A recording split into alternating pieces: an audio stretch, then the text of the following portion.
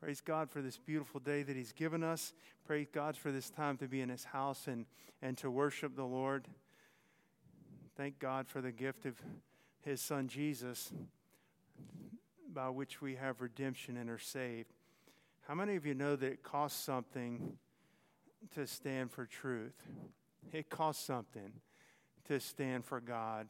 It costs something in the church and in the church world to stand for the Lord Jesus Christ. But He's so faithful. The price paid is more than worth it.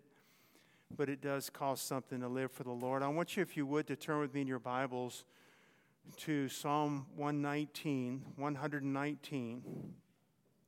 Turn with me to Psalm 119, we're going to look at verse 104, and then we'll skip down. Psalm 119, verse 104. Longest chapter in the Bible, okay? Right here, verse 104. Through thy precepts I get understanding, therefore I hate every false way. Verse 128, same psalm. Therefore I esteem all thy precepts concerning all things to be right, and I hate every false way.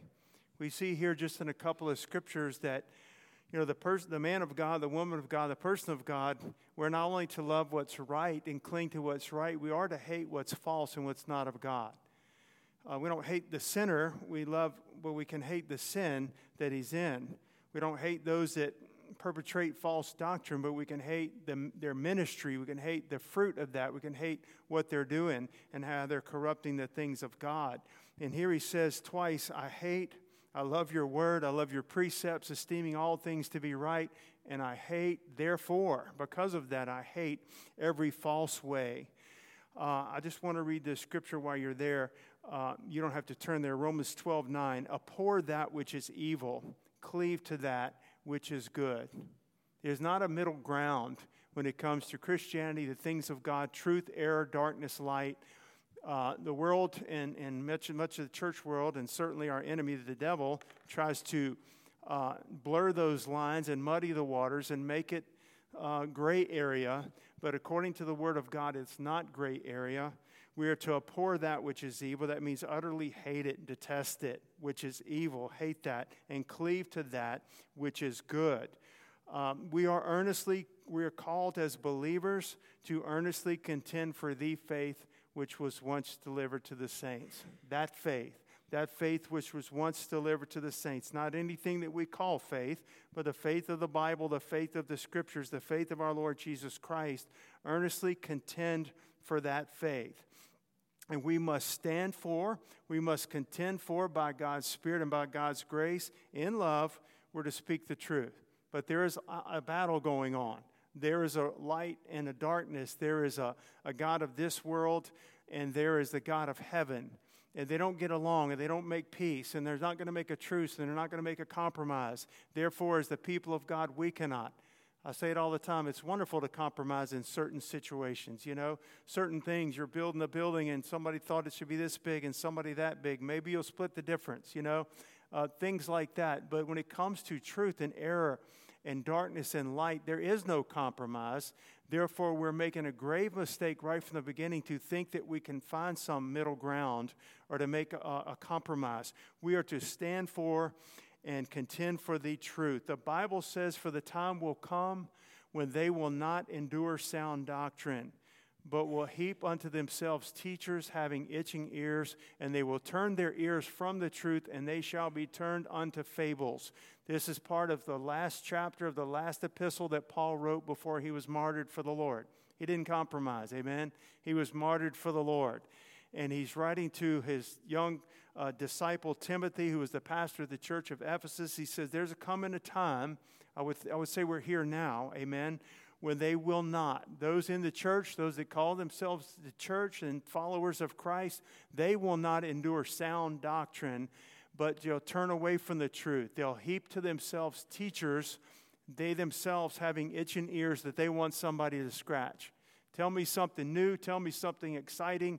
Tell me something I never heard before. Tell me something that makes me jump and run when I leave this place and gets me through the next day.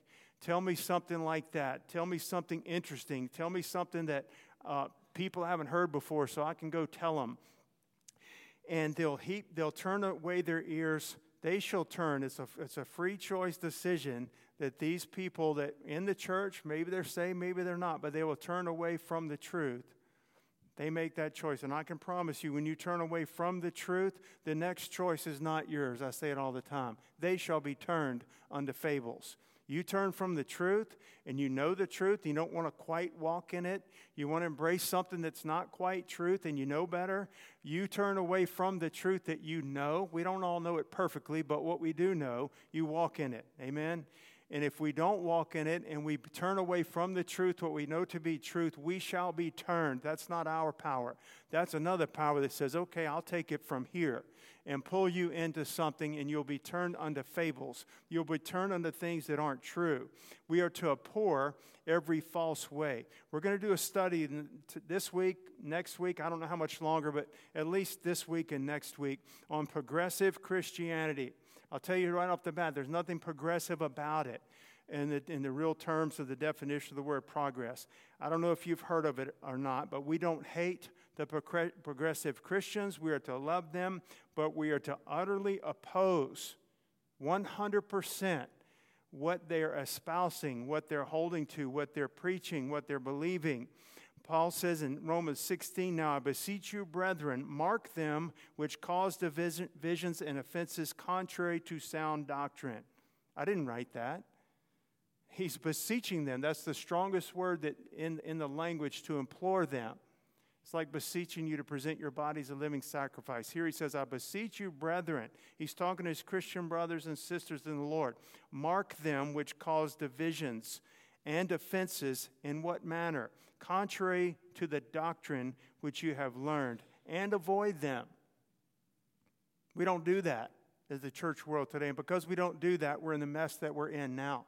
God's made a provision for that. He's given us the Holy Ghost. He's given us the Bible. He's given us the Spirit of truth to lead us into all truth. And He's given us some admonition and a little backbone by the grace of God to do what needs to be done. And because we don't consistently do it, people don't, individuals don't, people sitting in the pew don't. Because we don't, that's why we have one sham after another, or something worse than a sham that would be demonic, that calls itself Christian. You and I and our children and believers in this day must be grounded in the truth. Grounded in the truth. We must know what we believe, and we must be able to defend what we believe from the Word of God. Now that is very simple.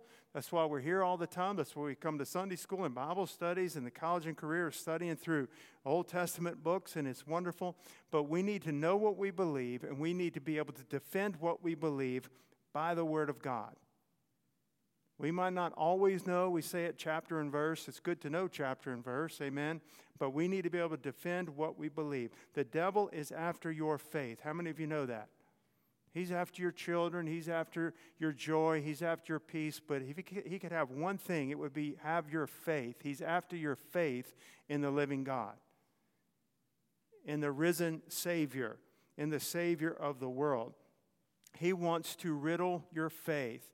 That's what that means when the Lord says, Peter, Satan has desired to have you, that he may sift you as wheat.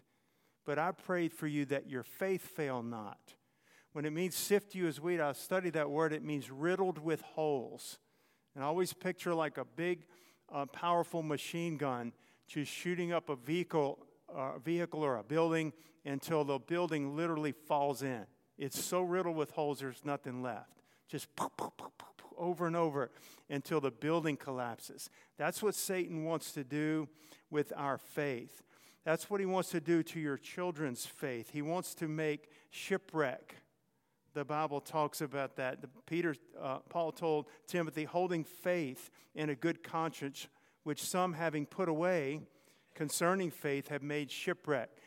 Satan wants to make shipwreck of your faith and your walk with God. That's what he's after more than anything. He wants to do it in one fell swoop, or he wants to do it little by little over time. and kind of erode it away. But that's what he desires to do. He wants to destroy your faith in Christ and in the Bible and the truth of Scriptures and get you doubting it. Get you doubting it, because if you doubt it, you'll walk away from it, because there's other things more alluring that seem more real at the time. We've heard examples of this, of a Christian young person coming to the age where they go off to college, and there's an atheist professor there. Not an atheist, many atheist professors there.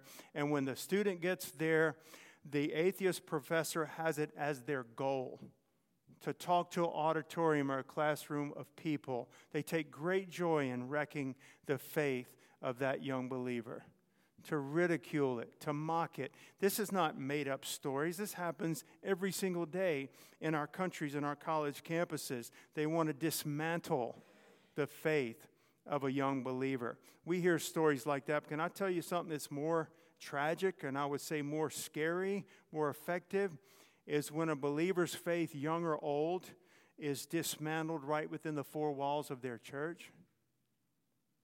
A believer's faith can be picked apart and dismantled right within the walls of their church.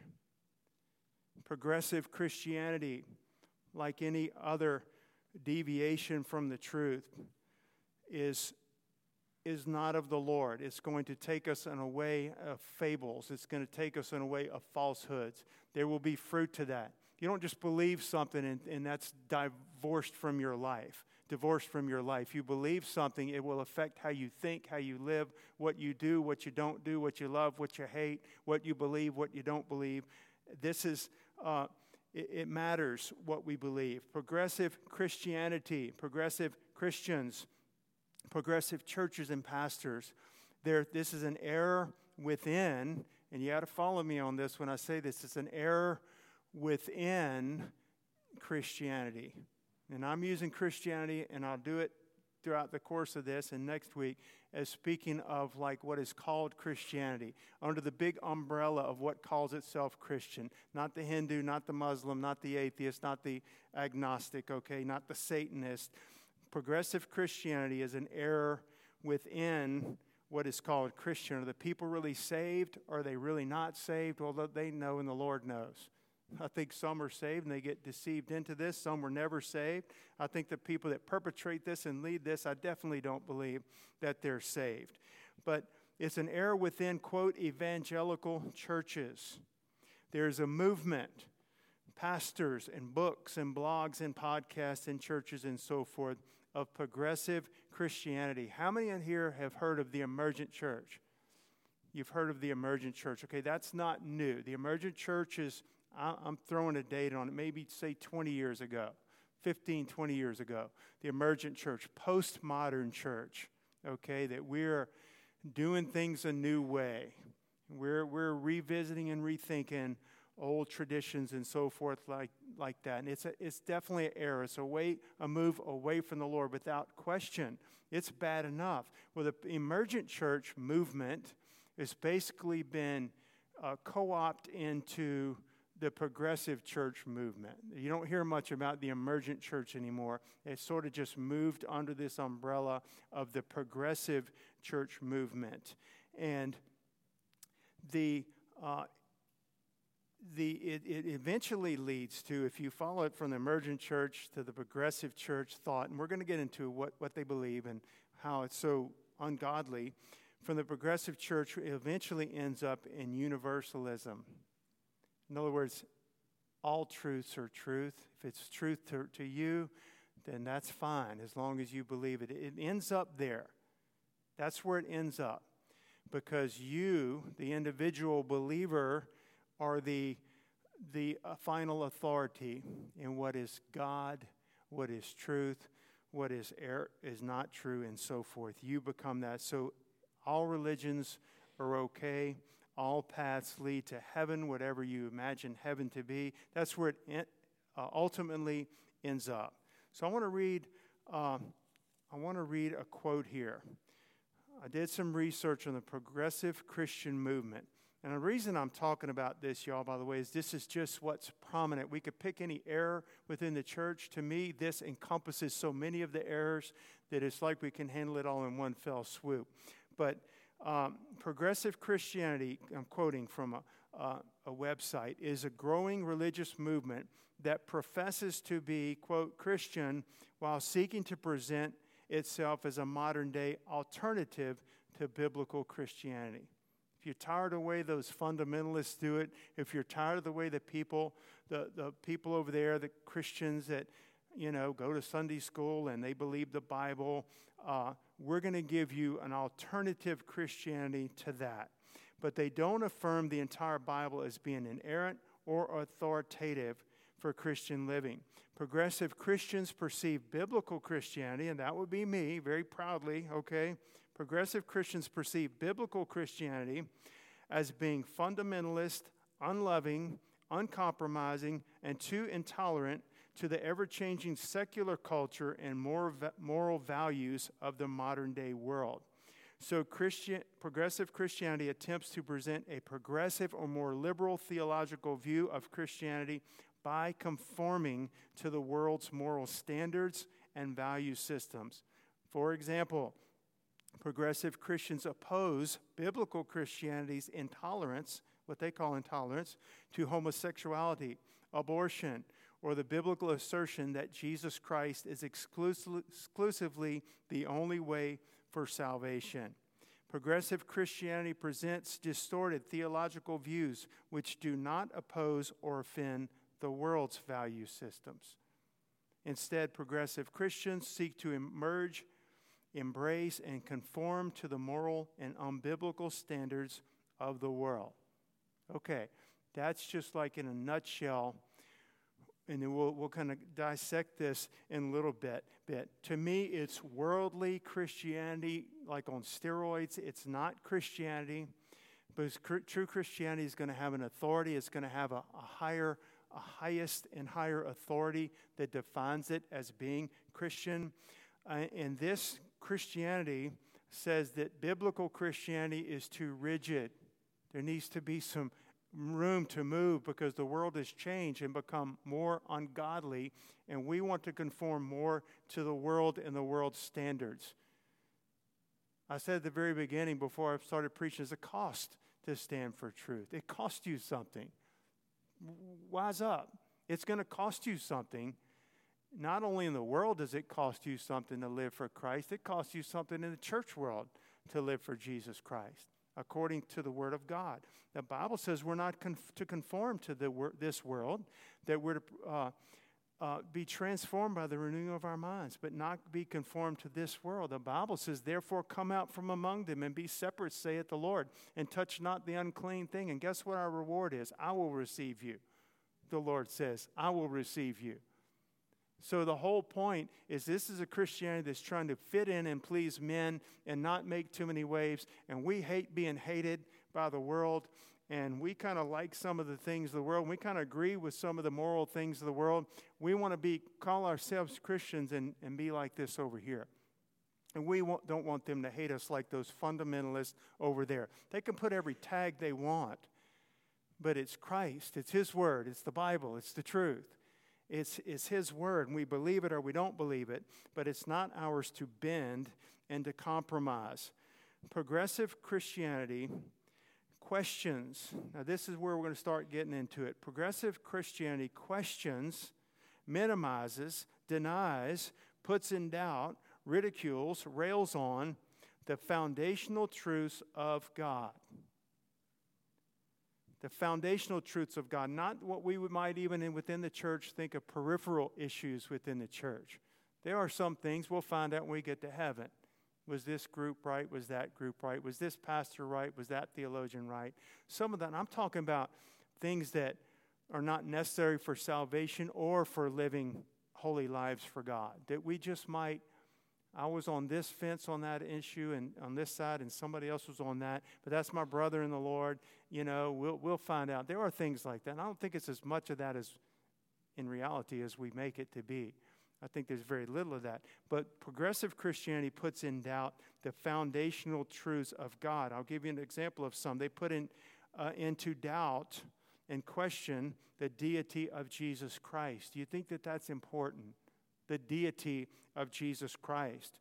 The Lord Jesus says that you'll die in your sins.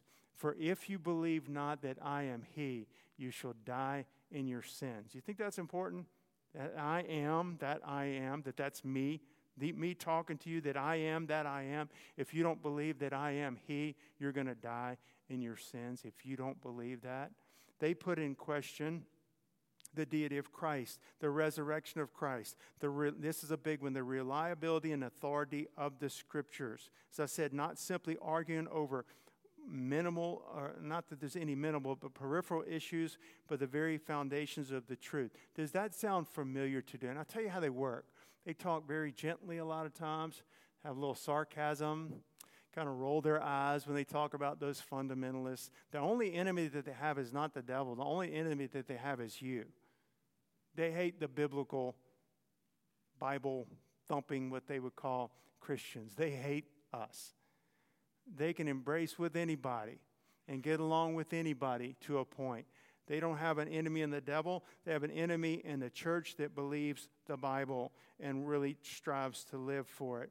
But they're condescending and they ridicule and they mock, and we'll talk about some of this. I want to read a quote. This is straight from a quote from the progressive.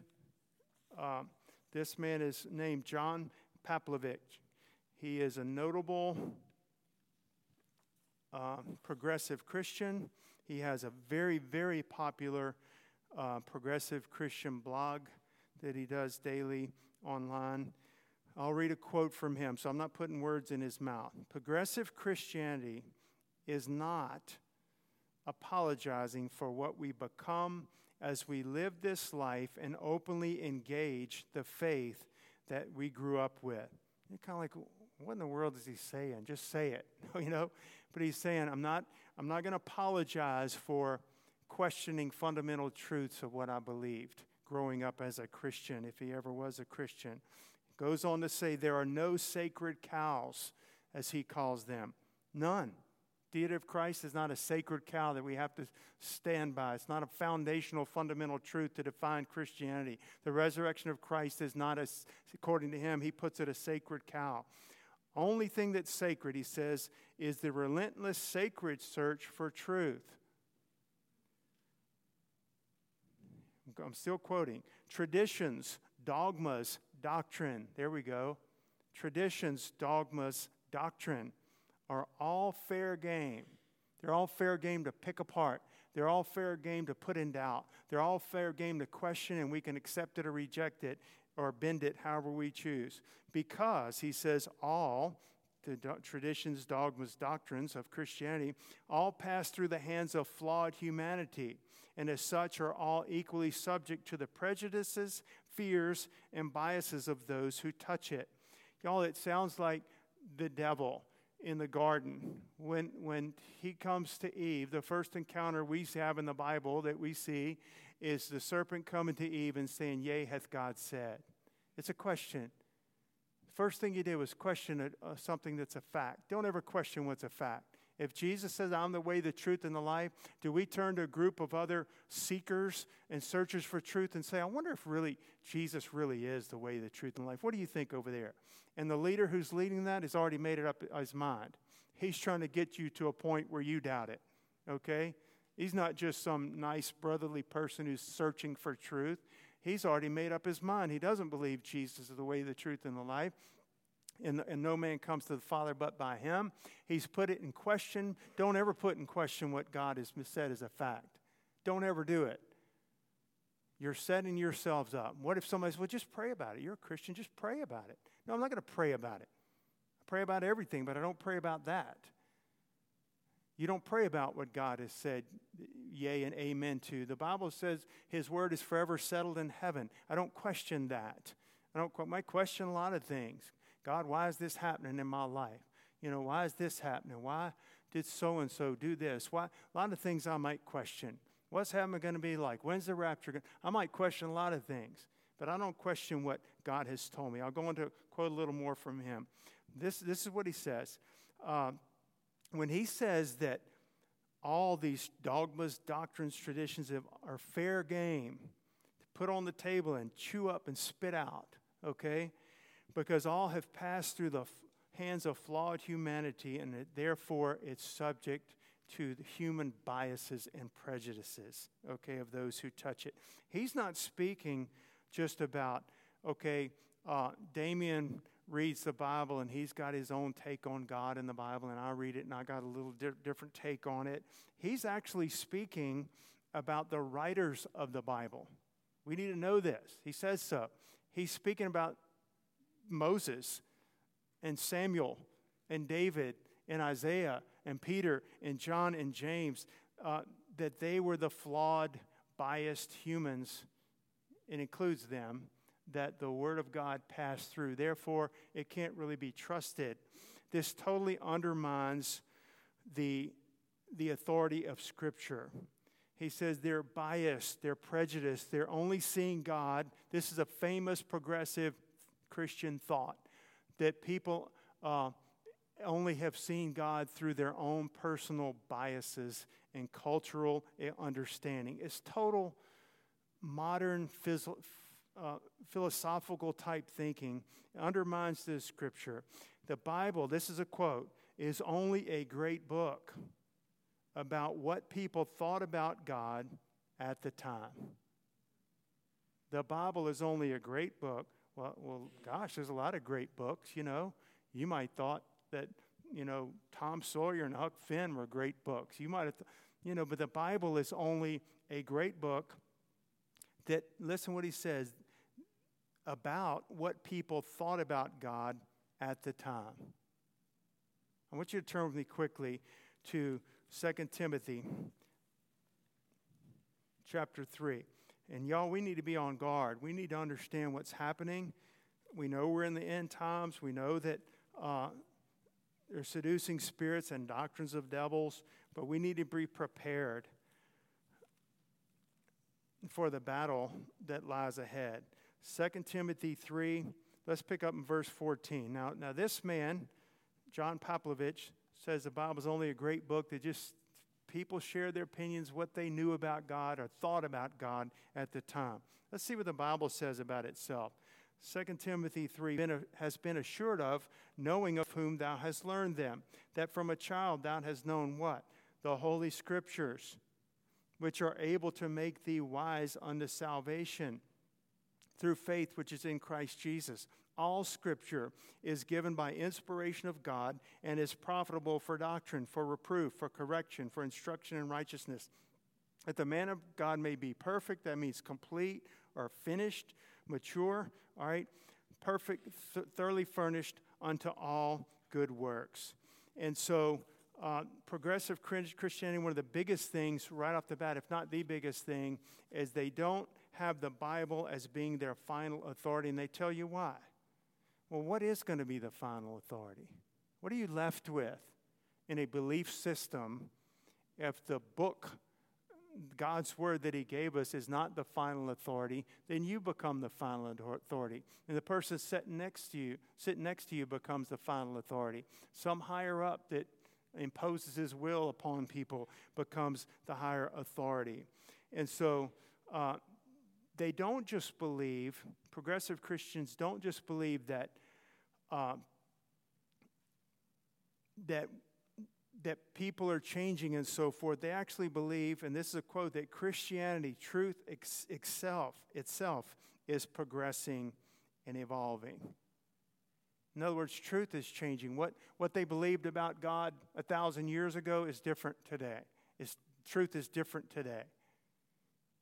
The only truth they have, they want to keep conforming it back to the morals of the society. That's the measuring stick. That's where it needs to be brought to. People believe this way back here, but we know more now about God. We have a greater revelation. We've evolved as human beings and are seeking and spiritual. This is more true. And the Bible is not that authority. And so they believe that it's evolving. Objective truth is actually evolving. And I looked up progress in the dictionary. This is not a spiritual definition. This is Webster's dictionary. Progress. It means a forward movement, a move towards some aim, and I believe it's Satan's aim and advancement, okay, an advancement. But then there's a definition. It means improvement in the condition of mankind. It absolutely is not that. They might be moving to their own goal, to their own aim. They're making progress in a certain direction, but progressive Christianity is certainly not bringing about an improvement to the condition of mankind. Only Christ can do that. Progressive Christianity sees truth in God through the lens of a postmodern relativism. I know that you heard of this, that you're probably way ahead of me on some of this stuff, but postmodern thought and philosophy is that there are no absolutes. There are no absolute truths. And so the Bible is not absolutely true, but when they make that statement, they're basing that on the fact that their statement is true, that there are no absolute truths. And yet, God's word is forever settled in heaven. Jesus said to his Father, Lord, sanctify them through thy truth. Thy word is truth. I am the truth. Amen? The way, the truth, and the life. And we say, well, aren't Christians supposed to make progress and to grow? Absolutely. We're to grow. We're to make progress in our Christianity. But it's in Christ. We grow in Christ. We grow in our fruit bearing. We grow in our knowledge of the Lord. We grow in our love for the Lord and for others. We grow in our understanding of spiritual things. But there's a huge difference between a believer growing in Christ and in truth, the truth as it's in Christ Jesus. There's a huge difference between that and truth itself changing and morphing and becoming something else. Jesus Christ the same yesterday and today and forever. The Bible says in Malachi 3, the Lord says, I am the Lord, I change not. Therefore you sons of Jacob are not consumed. So he's not changing. Truth is not changing. The Lord's not changing. Old Testament, New Testament, 1,000 years from now, eternity in the future, eternity past, I am the Lord, I change not. The eternal truth of God, His Word, who He is, doesn't change. So when Poplovich says there are no sacred cows, all doctrines, dogmas, traditions are fair game because they all pass through the hands of flawed humanity. Again, he's not simply saying, you can take 100 believers and everybody has a little slightly different understanding of some scripture. That's not what he's saying. He's saying that the people that wrote the Bible, it passed through flawed hands. It passed through, the word passed through flawed hands, and therefore we can't trust it. They only saw through their cultural understanding and their own personal experience. This completely, as I said, undermines the authority of Scripture. This is some of their thought and how they work. Well, you're open-minded. Let's be open-minded about this. Let's dialogue about it. Let's revisit some of these things that we've just kind of accepted in the past. Let's reimagine it. Let's make it put it on the table for discussion. Let me tell you what our doctrinal statement says, the Cornerstone Church doctrinal statement. You can look it up on our website. I can give you a copy if you want it. First thing, and it's not just ours. I mean, I own it, but for sure, everything that's on there. But we didn't invent this doctrinal statement. We believe the Bible is the only inspired, infallible, and authoritative Word of God. The first thing on there. So we're starting with the Bible. We're starting with the Scriptures. That's where we start. That's where we end. That's where we stay. That's where we live. We stay within those 66 books of the Bible. Did we put God in a box? No. He put Himself. In the beginning was the Word, and the Word was with God, and the Word was God. The same was in the beginning with God. He's the Word. He's the living Word. He's given us His Word. He says whoever adds to the prophecies of this book is going to be a curse upon him, or whoever takes away from the books. We're to live by the whole counsel of God. We read the Scripture in 2 Timothy. All Scripture is given by inspiration of God, and it's profitable. And so extra biblical things might be helpful in some ways, but you don't have to have them. They're not meat and potatoes. They're not necessary. The Bible is, and we believe it. Before we can talk about progressive Christianity, I want us just very quickly to look at historical Christianity, what I would call it. What is real Christianity? If you're telling me what the false Christians believe, and today we're talking about progressive Christianity, what is the real? What is the real Christianity? And I didn't invent it, and I didn't come up with it, okay? Neither did you, neither did any other theologian. God gave it to us. This is the earliest creed in the history of Christianity. We're going to talk about it in just a second. The earliest creed, even the most skeptical, liberal theologians, who may not even be Christians, probably are not, but place the date of this creed with being between 3 and 5 years after the resurrection of Christ. 3 to 5 years. And a man named Dominic Fossil, who is of the Jesus Seminars, who totally doesn't know the Lord and picks apart the Bible and calls himself a theologian, he actually says this creed was quoted by the early church and recited and affirmed by the early church Christians as early as 18 months after the resurrection of Christ. So we're going to go back to see what the early church believes. You hear about all the mystics and the church fathers, and half of them were nuts. Half of them went off into stuff that wasn't of the Lord, okay? But he's saying here, this is what the earliest church believers, the true church of Christ, what did they affirm and say? We believe this. We believe this as being foundational and fundamental and what defines us as being followers of Christ, okay? And it's actually found in your Bible. So I want you to turn with me to 1 Corinthians.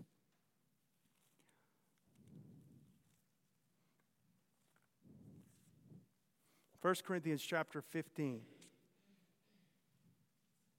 So even the most liberal and pessimistic theologians believe this is what the early church affirmed, some as early as 18 months after, it's recorded, after 18 months of the resurrection of Christ. 1 Corinthians 15, verses 1 through 5. Moreover, brethren, I declare unto you the gospel which I preached unto you, which also you have received and wherein you stand, by which also you are saved, if you keep in memory that which I preached unto you, unless you have believed in vain. For I delivered unto you first of all that which also I received, how that Christ died for our sins according to the Scriptures, and that he was buried, and that he rose again the third day according to the Scriptures. It goes on to say, and he was seen of Cephas, that's Peter, and of the 12, and over 500 brethren at one time. Well, this is the earliest creed. People talk about the Nicene Creed or this creed or that creed. And this is the earliest creed. Starting in verse 2, he says, it's by this gospel that I preached unto you.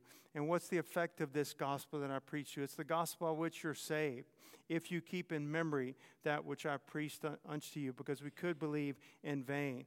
And then specifically in verse 3, I delivered unto you first of all that which I invented. It's not what he says. That which I made up. That's what passed through my flawed human hands and simple, biased understanding. No, I delivered unto you first of all that which I also received.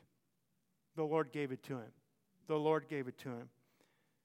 How that Christ died for our sins according to the Scriptures. So if the very reality, some of these progressive Christians don't even believe that Jesus was a real person. They don't even believe he existed, much less that he died for our sins and that he rose again. All of that, what we just take for granted, is found here in the Bible. We believe what we believe, and there's a why we believe what we believe. I want just very quickly, Muslims, for example, don't believe that Jesus died on a cross for our sins. They don't believe God had any sons. They don't believe he was the Christ. Every word is important. In verse 3, that Christ, he's called the Christ. Jesus was the Christ. He wasn't another good prophet. He wasn't a good rabbi. He wasn't a revolutionary. He wasn't any of those things. He wasn't someone that showed us a better way. He was the way. He was God in the flesh. He's God Almighty robed in human flesh. The eternal word that created all things, it was him. Born in a little manger and grew up and lived a sinless life, died on the cross for our sins. He's the Christ, the long-awaited Christ, the Messiah, the Savior of the world. There's no one close to him. He's that prophet which Moses spoke of. You need to believe that prophet that's going to come and do everything that he says. Way back in the Old Testament, well, he came, and it's Jesus Christ. And so Christ Jesus died for our sins. That's important. Some people, again, he might have died a martyr's death. There's been a lot of martyrs. There's been Christian martyrs. There have been Muslim martyrs. There have been martyrs for all kinds of things, martyrs for their country. But Christ Jesus died for our sins. How? According to the Scriptures. He would hang on a tree, curses everyone that hangs upon a tree. He didn't drown. He wasn't beheaded. He wasn't starved to death. He was crucified. It was prophesied. He did it according to the Scriptures. And clearly we see the doctrine of the substitutionary, atoning, sacrificial death of Jesus Christ in that passage. Christ Jesus died for our sins according to the Scripture. He died for his own sins? No, he died for our sins. We just take this for granted. We hear it morning, noon, and night. Progressive Christianity puts that in doubt. It's on the table. It's all fair game. Well, I think he died to show us a better way. Yeah, well, if that's what you believe, let's go with that. No, the Bible says he died for our sins. The just for the unjust, the righteous for the unrighteous, the holy for the unholy, God for man, to reconcile men unto God. I'll read from our doctrinal statement again. This is third on our doctrinal statement. We believe the deity of Christ our Lord. Deity means he's God in the flesh. Not a good man sent by God, not a son of God like we're all sons of God referred to in the Bible. We believe in the deity of Christ our Lord, in his virgin birth, his sinless life, his miracles, his vicarious atoning death. Vicarious is a fancy word for substitutionary. We believe in that he died in our stead, in our place. Like Abraham was about to offer Isaac, and God had a ram stuck in the thicket, and that ram was offered instead of Isaac, and Isaac lived. Christ was offered in our stead, and we live. We believe in his atoning death, his bodily resurrection, his ascension, and his present position at the right hand of God the Father, and in his future return to this earth, to rule and reign 1,000 years. This is in our doctrinal statement. We believe that. And these are things that the progressive Christian puts on the table. All traditions, all dogma, all doctrine. Oh, they don't like a pastor standing behind a pulpit wearing a coat and tie. They want to sit around a dark room, light some candles, and drink a beer. I'm not making fun. They do that. They'll go out and drink beers and go out and hang out in the bar because they're free. They're free thinkers. They're experiencing God their own way and so forth, and not like us fundamentalists. I'm only fundamental because God gave me the word. I want to walk in it. I want to walk in the whole bit of it. If he didn't give it to me, I wouldn't have it to walk in. But he gave it to me, and I'm responsible to walk in it and have the pleasure of walking in it. That's where we know the Lord. This belief that he died for our sins according to the Scriptures, that he was buried in verse 4 and rose again according to the Scriptures. This belief is fundamental. This belief is foundational. And these beliefs are necessary for Christianity. If you don't believe those things, you think, well, I think we should meet once a week. I think we should meet every day. I think we should do this. I think we should have Lord's Supper every service. People can debate that. It's fine. Whatever God convinces you of about that, live according to your conscience. You're not going contrary to the Word of God. Live the way God leads you to do that, okay? But these things are necessary. This is what the early church was affirming, buried and rose again. How? According to the Scriptures. Verse 17 says, if Christ be not raised, your faith is in vain. You are yet dead in your sins. We have to believe that.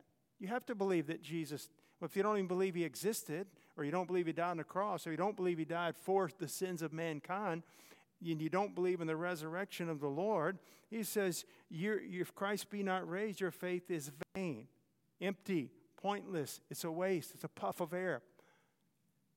You are yet in your sins. I'd say that's foundational. Word of God would say that's foundational. So any Christian, and I'm going to put that up there, any Christian that divorces himself or herself from the death, the burial, and the resurrection of Jesus Christ according to the Scriptures and from the authority of the Word. Because it said he did this according to the Scriptures, right? Is not true Christianity. It's not because I say so. The Bible would say so, just in that passage right there. And I'm going to bring this to a close, but there was a Christian couple, I think in Nashville, Tennessee. The lady, I heard her testimony. It was wonderful. I can share with you more after service if you're interested in it. Christian couple. She grew up in a Christian home. She was displayed by her parents to her true Christianity. Like they really believed the Word. They lived the Word. They were true Christians. They wanted her to minister and get out and help people. They brought her, she grew up in Los Angeles. They brought her in the streets of Los Angeles in the poorest parts of the city. She was around prostitutes. I kind of liken it almost to Glory House and where Glory House sat. Those of you that are familiar with Glory House. Ministering the Lord. Prostitutes, drug dealers, drug users, drug addicts, criminals, trying to win them to Christ, loving them, feeding them, teaching them how to read, and so forth. She was, as a child, brought up around all that. She grew up and had a secular music career and kind of went off. Later, she comes into, she and her husband joined this big church in Nashville. And it was a non-denominational, evangelical Christian church. And they were attracted to the pastor in the sense that he was a free thinker. He didn't just do things like every other church they'd been in. He thought outside the box. You hear things like that? Think outside the box. And after attending the church for some time, the pastor came up to her and said, I see a lot of potential in you. You've got a lot of wisdom and a lot of sense. I would like to invite you to be part of this inner circle. That's what he called it. It was an exclusive ministry group session.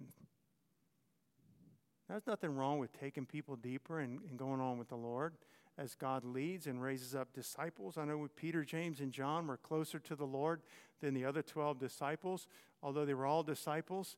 But so he calls her in and says, next Tuesday or whatever, we're going to start meeting with this special ministry team.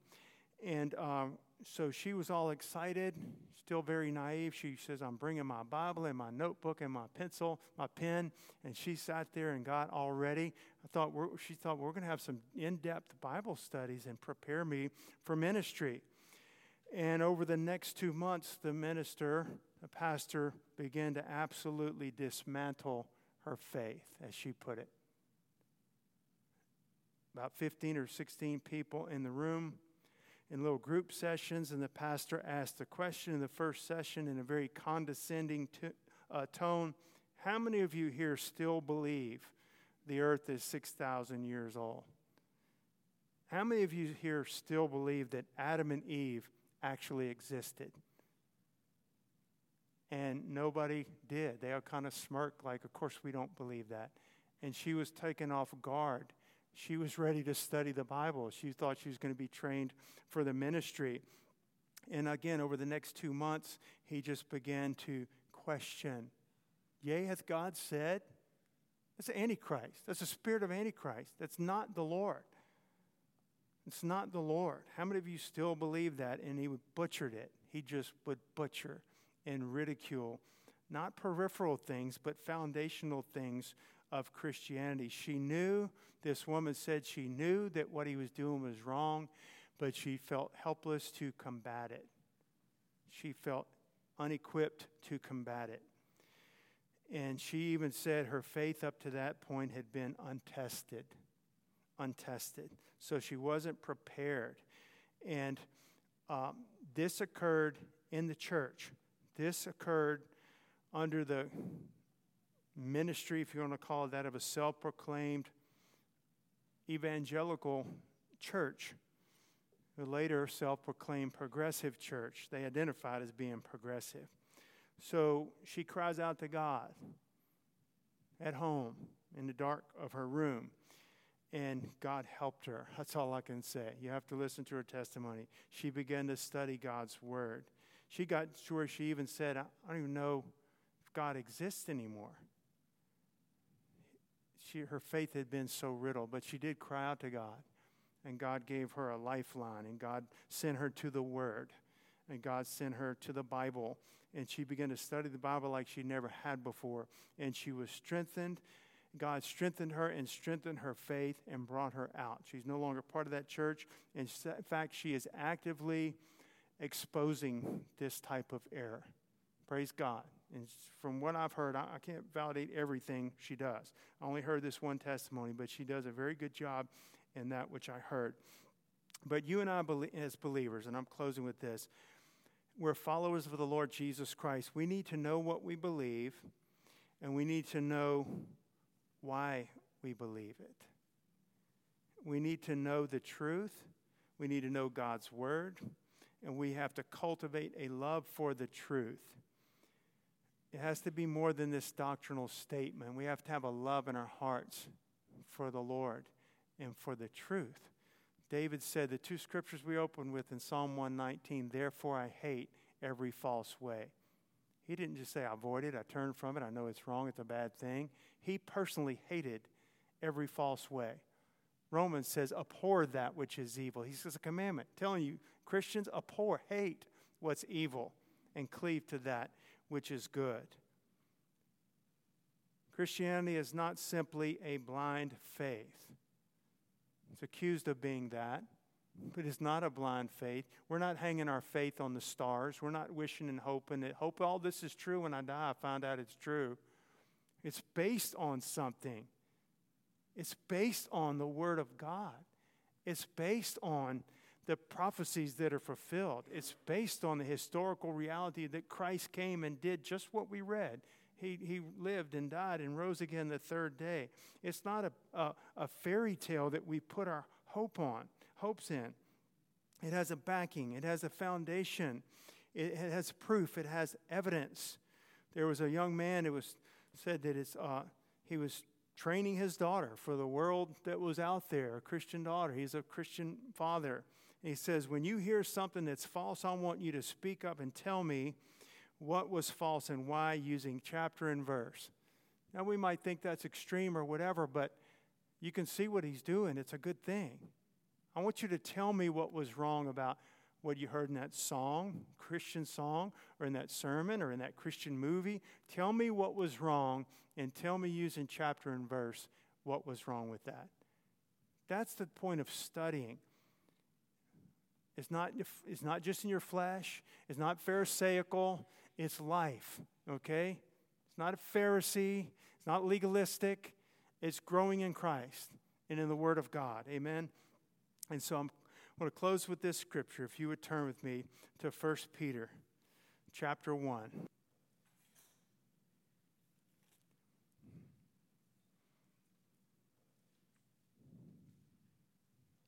1 Peter 1, 16 through 21.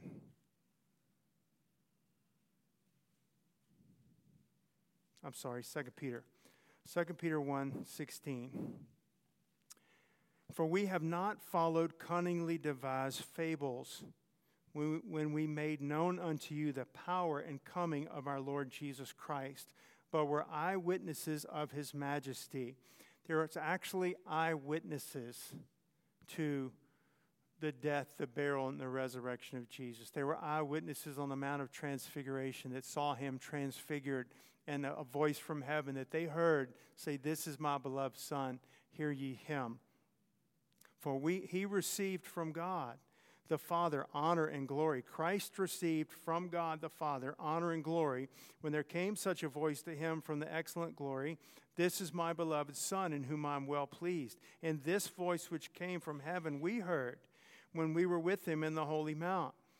We have also a more sure word of prophecy, whereunto you do well to take heed, as unto a light that shineth in a dark place, until the day dawn and the day star arise in your hearts, knowing this first, that no prophecy of Scripture is of any private interpretation. For the prophecy came not in old time by the will of man, but holy men of God spake as they were moved by the Holy Ghost. This to me is telling us, it's not just saying it passed through flawed human hands, the flawed hands of humanity. If God's whole truth and proof and evidence to man and communication to men was just based on flawed humanity, we'd be in bad shape. Some men are better than others. Some are more honest than others, but it's not. Holy men of God. He's talking about all the writers of the Scripture. Holy men of God spake as they were moved by the Holy Ghost. First of all, they were holy men that knew God and walked with God. Every one of the writers of the Bible. Second of all, they wrote what God moved through them. That means like a ship that's being steered. It means like a ship that's on the ocean and it lifts up those sails and opens them up and gets all the wrinkles out, and a big wind comes along from the northeast and fills them up, and it's going to take them off that direction. That direction, not another direction. And so they spake as they were moved by the Holy Ghost. And so the progressive Christians are saying it's just opinions of men. They were flawed humans. Well, they were sinners, saved by the grace of God. But the Bible says they were holy men of God. And the Bible says that they didn't speak or write according to their own will. It wasn't their private interpretation, nor is it yours. Isaiah didn't have a different take from Jeremiah or a different take than John, the Revelator.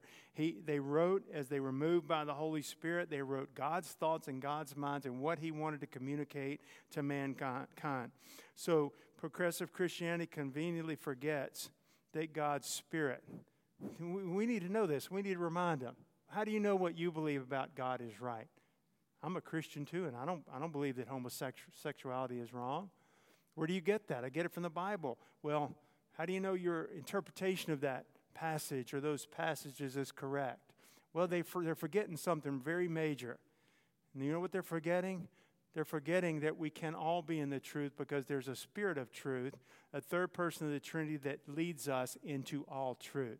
They conveniently forget that it's not my take or Alberto's take or someone else's take. It is the Lord's take. It is his revelation. He gives us the word, and the Holy Spirit gives us the understanding and the revelation and the interpretation. And what I believe a true Christian in Mexico is going to believe too. And what I believe a true Christian in Turkey and in Russia and in Japan and Australia and Taiwan, they're going to believe the same thing.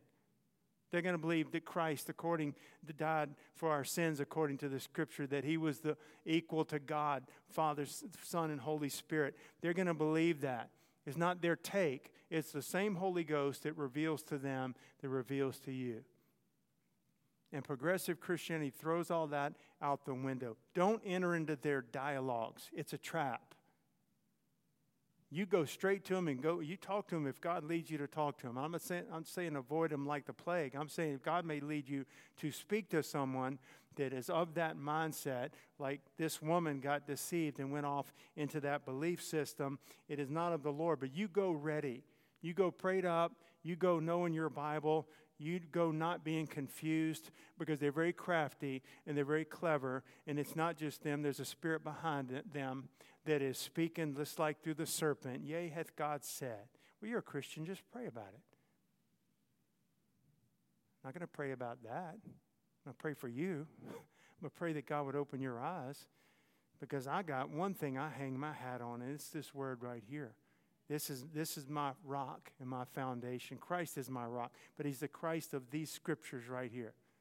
He's not the Christ of your own making and own doing, that came to be a wonderful revolutionary and to show men how to love one another. Show the Buddhists and the Hindus and the Muslims and the Christians and the Jews how to all get along. That's not what Christ. He died for sinners. He died for sinners. This is all going to pass away. The Muslims, the Hindus, the Christians, everything here is going to pass away. But he that does the will of the Father is going to abide forever. That's what we need to know. We need to know what we believe.